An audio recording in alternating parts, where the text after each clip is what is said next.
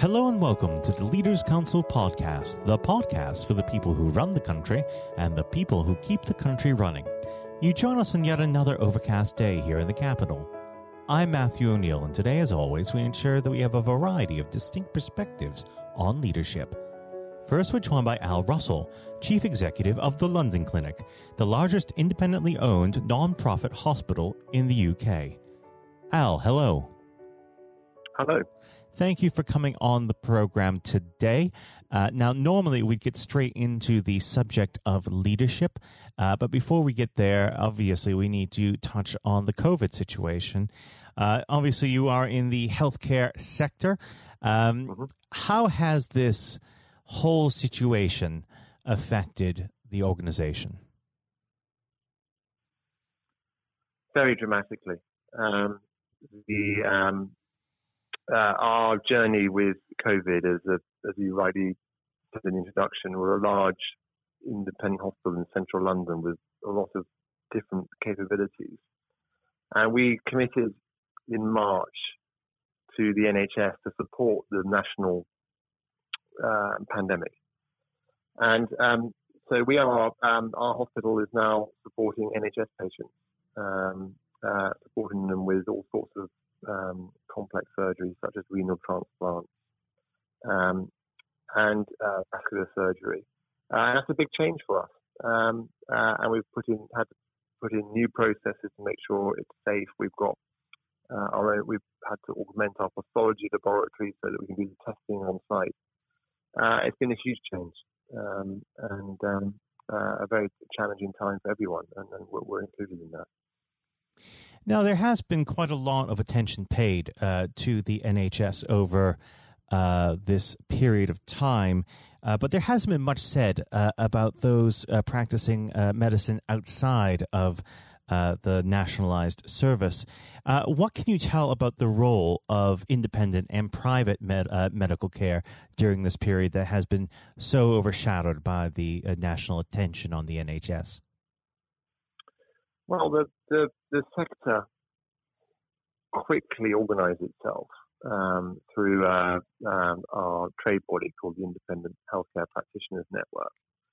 And that was crucial because in our sort of usual lives, we would compete and collaborate on some trade issues. But we collaborated together to create one arrangement to support the NHS nationwide.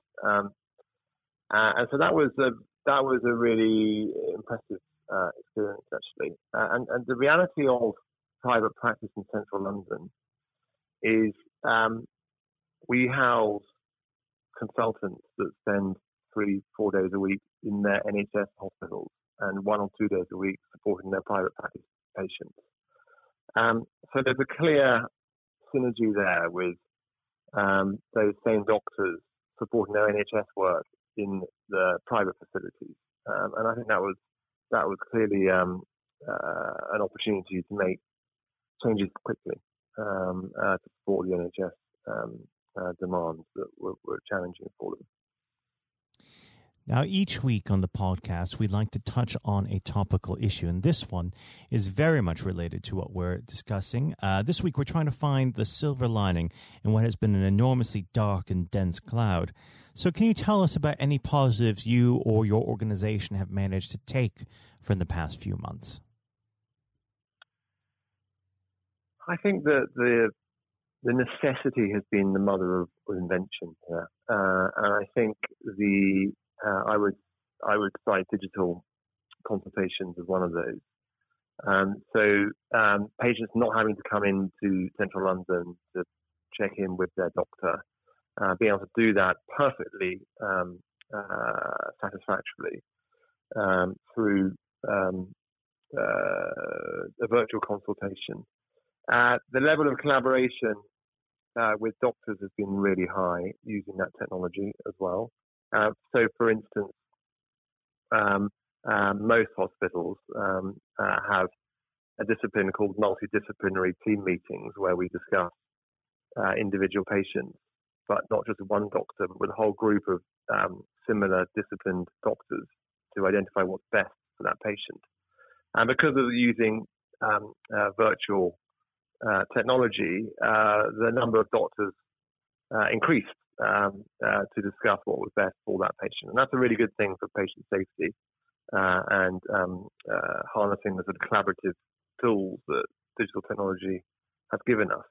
And the pace of change is massively accelerated with COVID. And actually, I think doctors now say, well, we won't go back the other way because this is great, it's convenient, it's good for patients. So let's embed that. So I would identify that as a strong positive. And more parochial, perhaps, for us at the London Clinic, working closely with NHS and playing a role supporting NHS as part of our charitable purpose. We have a obligation to support the wider community, and obviously the NHS is a part of that. And it's good that we're building those much closer operational links with our NHS neighbours. And I think that's a big positive too. Well, we should move on to the subject of leadership. After all, that's why you're here. I always like to start this part of the conversation off by asking the same simple question. What does the word leader mean to you?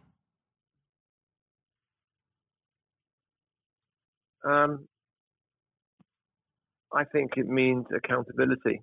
And I think that ultimately I'm responsible for everything in the organisation that I run. But in order to achieve what we want to achieve, I need to make sure that I'm responsible for surrounding myself with similar excellence in leadership. And sort of it all starts from the top. And leadership has to recognise that accountability and that responsibility. I think that leadership is interpreted in a myriad of different ways, and it's about the individual and being true to oneself and acting with integrity to the organisation and the values of the organisation, and indeed to you as an individual person. I think respect is vital in leadership. Doesn't matter where the individual is within the organisation, everyone must have a voice, everyone must be respected. And then finally, teamwork. I think great organisations are successful not because of individuals. They're successful because they work without boundaries within their different departments to achieve great results. And actually, the COVID pandemic has been a great example of that, where necessity forces great collaboration. And that's true not just within London Clinic, but actually beyond the boundaries of London Clinic, across the whole trade sector of the independent hospitals, as well as the NHS. Well, let's talk a bit about where your background of leadership comes from. Leadership is not something that is born, it is a learned behavior. So let's go back to the beginning. Did you have any role models who shaped the way that you lead today?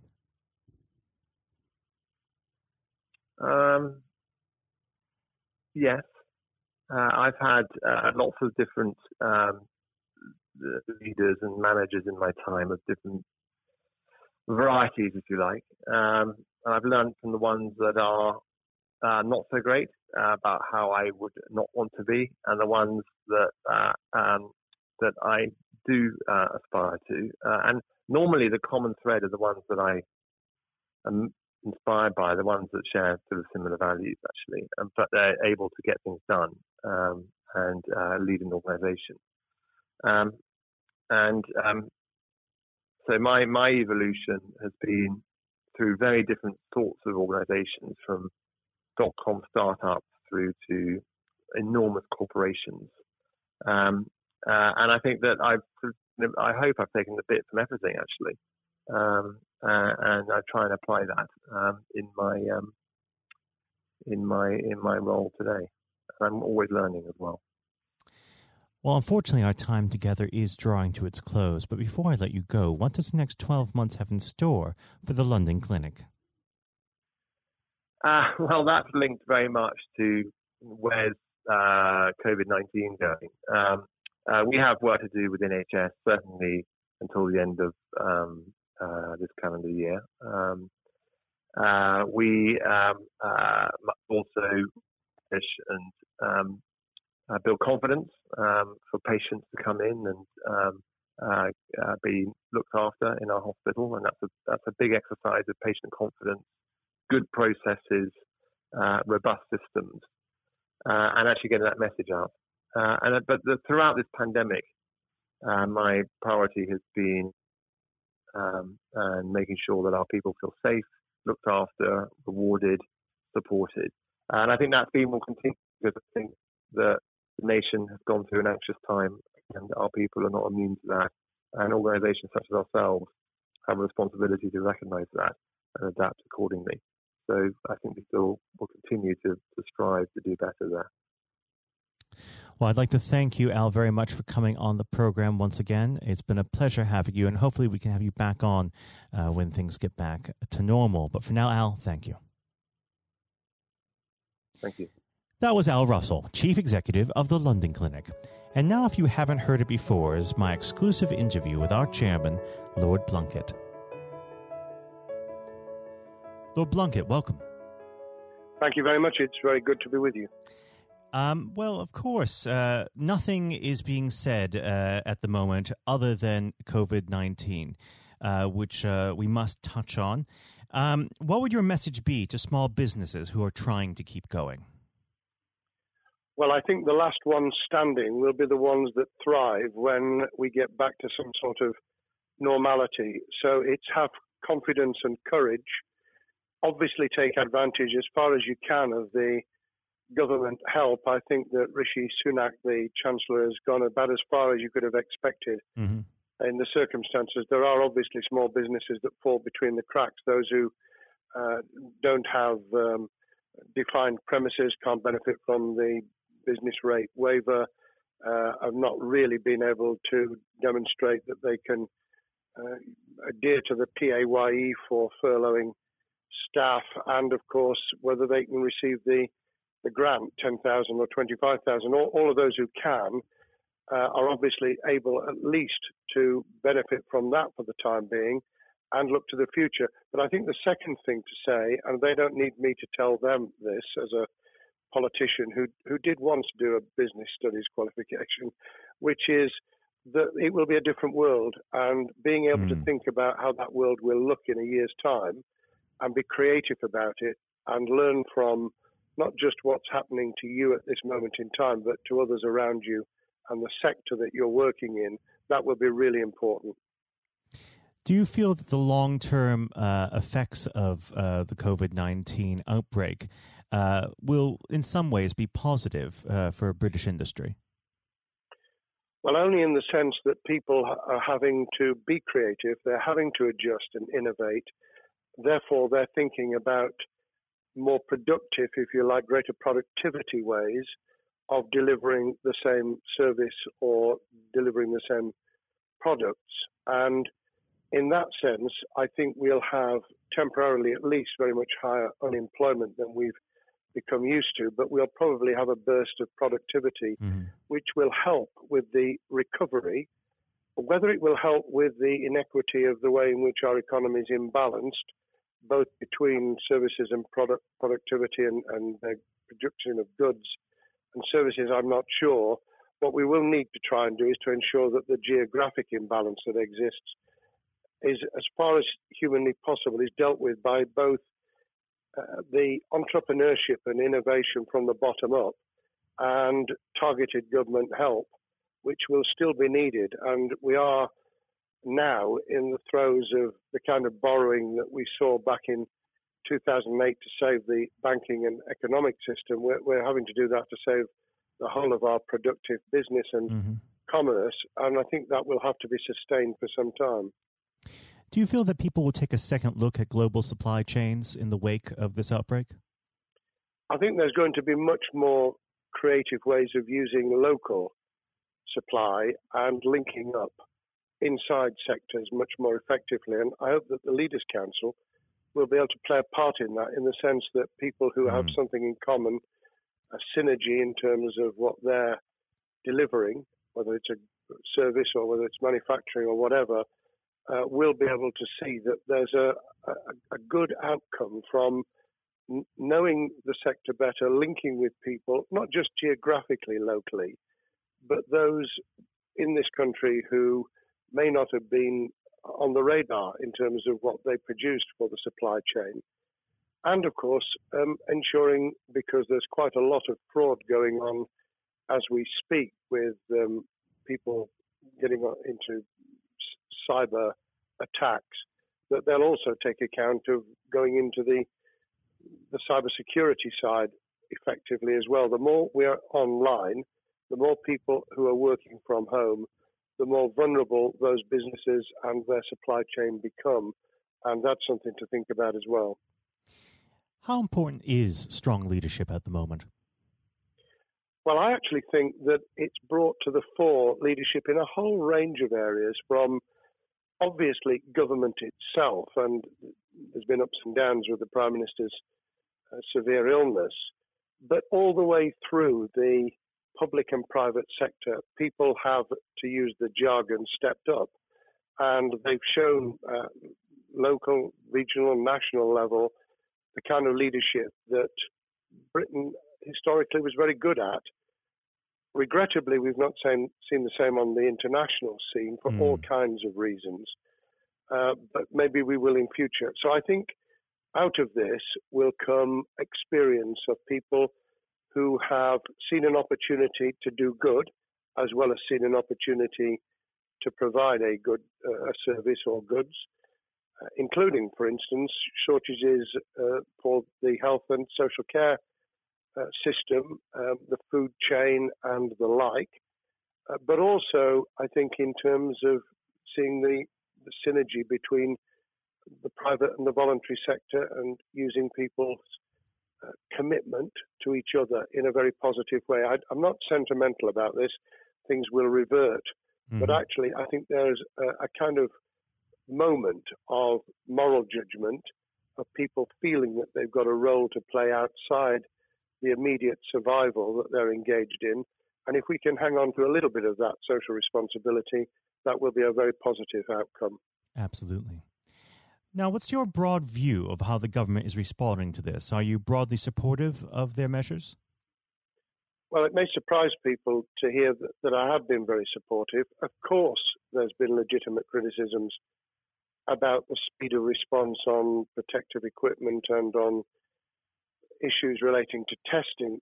But my own view is very similar to the challenge that was made to the Prime Minister of Italy when people said, why didn't you close Italy down faster? And he said, a fortnight before we did it, I would have been considered to be a madman and nobody would have agreed to do it if I'd tried to move too quickly. And I think that's something that we need to reflect on here in the UK. We may have seen the signals elsewhere across the world and taken them more seriously at the time. Hindsight is a wonderful thing, but as someone who's had his life in the opposite political party to the present government, I think that with some hiccups and mistakes, they've not done a bad job in what has been incredibly difficult circumstances.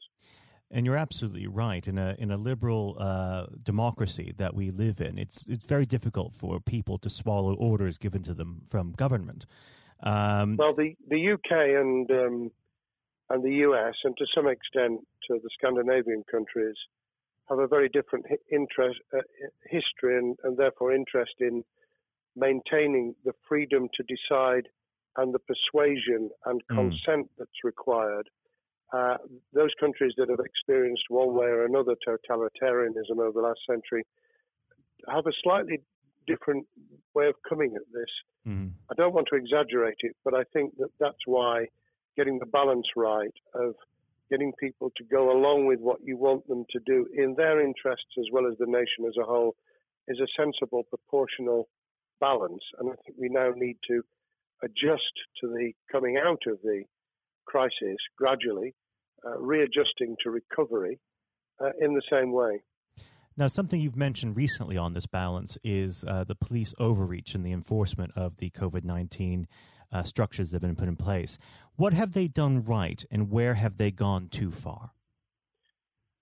Well, I think that they were interpreting what was not necessarily as clear advice as it might have been for all kinds of reasons, because people were feeling their way. I think what's come out of it has been a demonstration by local police services in some parts of the country that they could get people to do what was needed without the heavy hand of drones overhead or people being told that they shouldn't be walking in the street, because this was all about self-isolation, not incarceration. It was about getting people not to pass the infection on to each other and therefore to provide distance rather than to make our lives a misery. Those police services that adopted that policing by consent and chivvying people along did really well. Those who went over the top, I think, soon got a very substantial pushback. And one of the strengths of our democracy is that you could have that debate. People could say, I'm terribly sorry, we think the police force in our area has gone over the top. And that in itself is a constraint and a readjustment. That's another strength of living in a country where you can have opinions and express them without actually being thought to be a fool. Now, of course, the government has faced criticism that they were slow to react, and Boris Johnson wasn't present at the early COVID-19 COBRA meetings. Now, Number 10 has claimed that this is normal practice. The health secretary often chairs COBRA meetings related to health. Does this tally with your experience as a Secretary of State, or would you have expected the PM to be more hands-on during the initial stages? I think different prime ministers do have a very different style. And Boris's style, which I think will now be considerably adjusted, was very swashbuckling. In some senses, delegating is a good thing, as every leader of every business or public service knows.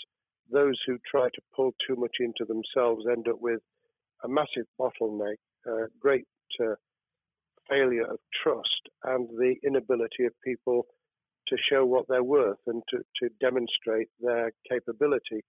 So I'd be very wary of jumping in and saying he was wrong to delegate the essential COBRA meetings. What I was surprised about was that he didn't chair the first couple, because my experience with Tony Blair for the 8 years I was in Cabinet was that Tony was a great delegator, but he would get a grip to begin with, watch what the difficulties were, and then give people direction and confidence to be able to get on with it. So looking back, I think Boris himself probably thinks, God, I wish I'd spotted the signals from elsewhere in the world more rapidly, and I'd just been there. However, this also raises another issue. All of us in positions of leadership need good teams around us. I think after this is over, he will be assessing those who really did step up and those who demonstrated their inadequacy. I think we'll probably end up in a year's time with a much stronger cabinet than we have today. Well, absolutely. And of course, we've seen a significant drop in the visibility of certain special advisors like Dominic Cummings during this entire period. So it'd be interesting to see how that pans out. It's certainly readjusted the role of those behind the scenes with those who should be taking the decisions, having received advice. Obviously, there's been a complete transformation in the profile of experts, if I might use that term, who'd previously been denigrated. Scientists, medics, people with behavioral science understanding. My only criticism was, were we getting wide enough advice? Were we narrowing it too much to a couple of key centres in London? But that's because I've always been adverse to everything being London-centric. I think there's great expertise, wisdom, experience out in the sticks, and we should use it. Rightly so. Now, was pandemic planning part of your time as a minister, particularly perhaps when you were Home Secretary? Well, it was, but it was on the back of risk arising out of counter-terrorism measures. Right. I was the Home Secretary for 3 months when the attack took place in September 2001 on the World Trade Center and beyond. We did an enormous amount of scenario planning, both desktop and real. On the back of that, it was very heavily orientated to future developing terrorism risk.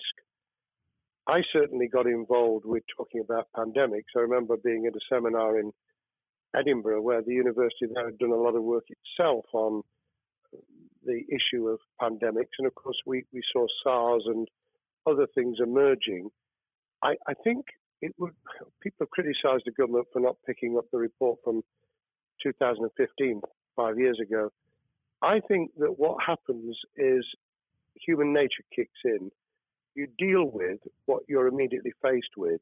You can sponsor reports, and this is true of business planning, of course, as well, and scenario planning for what business continuity will look like, recovery plans for business, what will happen if there's a cyber attack, what happens if there's an energy shutdown. These kind of things you can look at, but you're immediately turning your eyes to what's in front of you. And had we picked up a bit more on the danger from Ebola and SARS and what have you in the past, then we might have said, what if something hits us in the developed nations that we don't have a vaccine for, that we can't immediately whisk up protective materials or equipment, or for that matter, medicines that help with recovery, all of which we now see are a danger. I think this will make an enormous difference to the planning for the years ahead. I hope it will be widened so that we don't just look at what's happened, but very rarely do you see something exactly repeat itself. Some of the circumstances will be, but others won't. So that's why I've put emphasis in what I talk about on looking at the other virus, the cyber attack scenario, which could be just as dangerous in a world of just-in-time provision. One of the miracles of the modern developed world, except for the very poor, has been the distribution of food. A lot of it on computerized, technologically advanced systems. If that were to come down, we'd be in real trouble. So I think we need to think those sort of scenarios as well. So have a full plan across both sectors, biological warfare, pandemics, and cyber warfare. Yes, and to do so on different levels. I think, again, thinking global but acting local, we need a lot more to think about what would happen if something took shape that actually broke down those national and global chains and how we would cope. And without, obviously, we've got enough fear and anxiety to last a lifetime. Without creating even more anxiety, we can think about those things for the future in a more rational way, I think. Now, aside from the physical threat of the virus, one of the things that people are vastly worried about is the effect on the economy, not just national economy, but also the world economy. Now, it has been said by certain parties, and I'd like to garner your thoughts on this. Is there a danger of the effects of the lockdown being even worse than those of the virus? Were it be prolonged, I fear that balance would tip the other way. It is about proportionality. It is about balance. It's the wisdom of Solomon, really, to get the moment right when you start to move and then to move quickly. There's no doubt whatsoever that we are stocking up, not just on the economic and employment front, which will be devastating enough, but on the health and social well-being front, enormous challenges, and they will need careful handling because there's a lot of people whose lives, for a variety of reasons, are at risk in the future on a scale that we've been dealing with over the immediate handling of the pandemic, concentrating really hard on those affected by COVID-19, those sadly who have died or been seriously incapacitated. That will roll over into the economic, the social, the mental health and cultural well-being of the nation, and that will need all of us to pull together as well. Absolutely. Now, do you believe the government's doing enough for business? I think that the speed of reaction once the scale of the pandemic was clear was very good. I've praised Rishi Sunak for his action. remember a chancellor who only just come into office was planning to deliver the budget in the middle of March and has had at least three equivalent budgets since. I think he's handled it very well. Understandably worried now about what we're doing to our economy. The level of borrowing is sustainable because of low interest rates, but it reaches a point, of course, where it tips over so that you can't then do the kind of structural investment requirements that the government were laying out before and in the March budget.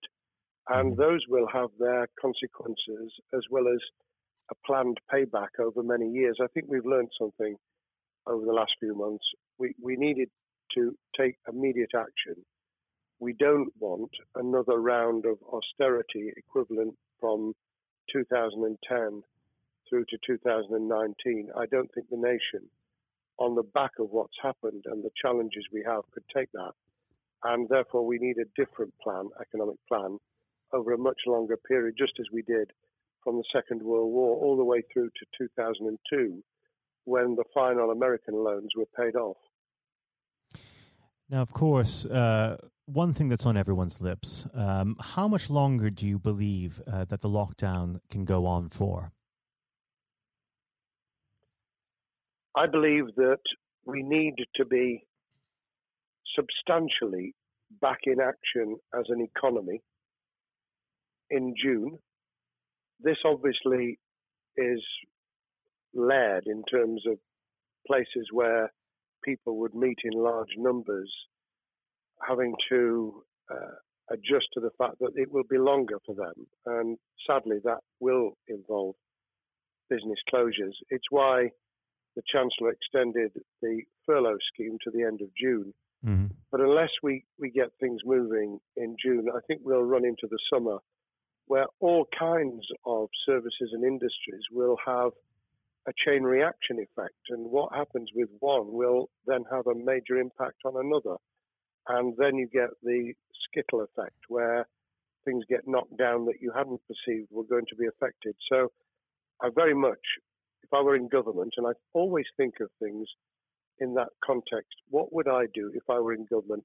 I would be on the side from the second week in May, on the side of the hawks in terms of saying we've got to start moving, and we've got to do so with the collaboration and cooperation of the public who have got the message, who did behave, who responded magnificently. Let's try and get back, perhaps, doing things differently for a time, but substantially getting back to business as usual. And unless we do that, then those areas that can't and wouldn't expect to be back in action immediately get pushed further into the middle of the year and the autumn, and then they become unsustainable. Now, of course, one of the other major developments we've had recently are the changes in the Labour Party. So if we could just speak on the Labour Party for a while. This might sound like an obvious question, but how does Sir Keir differ from Mr. Corbyn?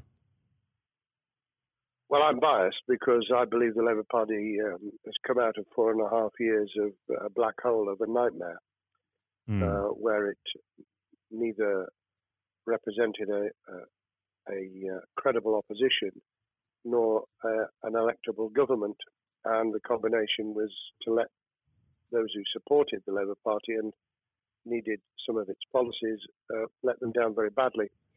Sir Keir Starmer both is a highly intelligent, professional lawyer who, as Director of Public Prosecutions, led the service well, had to take difficult decisions at a time of austerity, understands the world beyond Labour members, but has been able to do business with those who originally supported Jeremy Corbyn and was able to command support from them. His creation of a balanced shadow ministerial team has been very encouraging.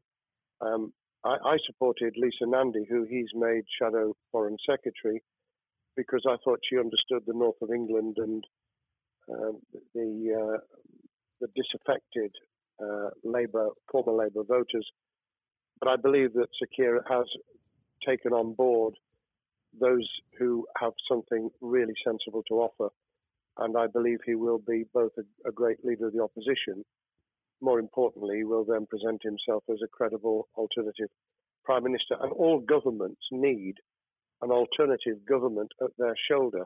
It was true of us from 97, and it took the Conservatives some time to recover and to get to that position, but they did, and the Labour Party will, and that's crucial for our democracy. All of us need to understand and appreciate that a living, breathing, functioning democracy requires a credible, confident, and in many ways supportable opposition, as well as a government that we clearly want to do well, because none of us want, as we didn't with the COVID crisis, none of us want the government to fail.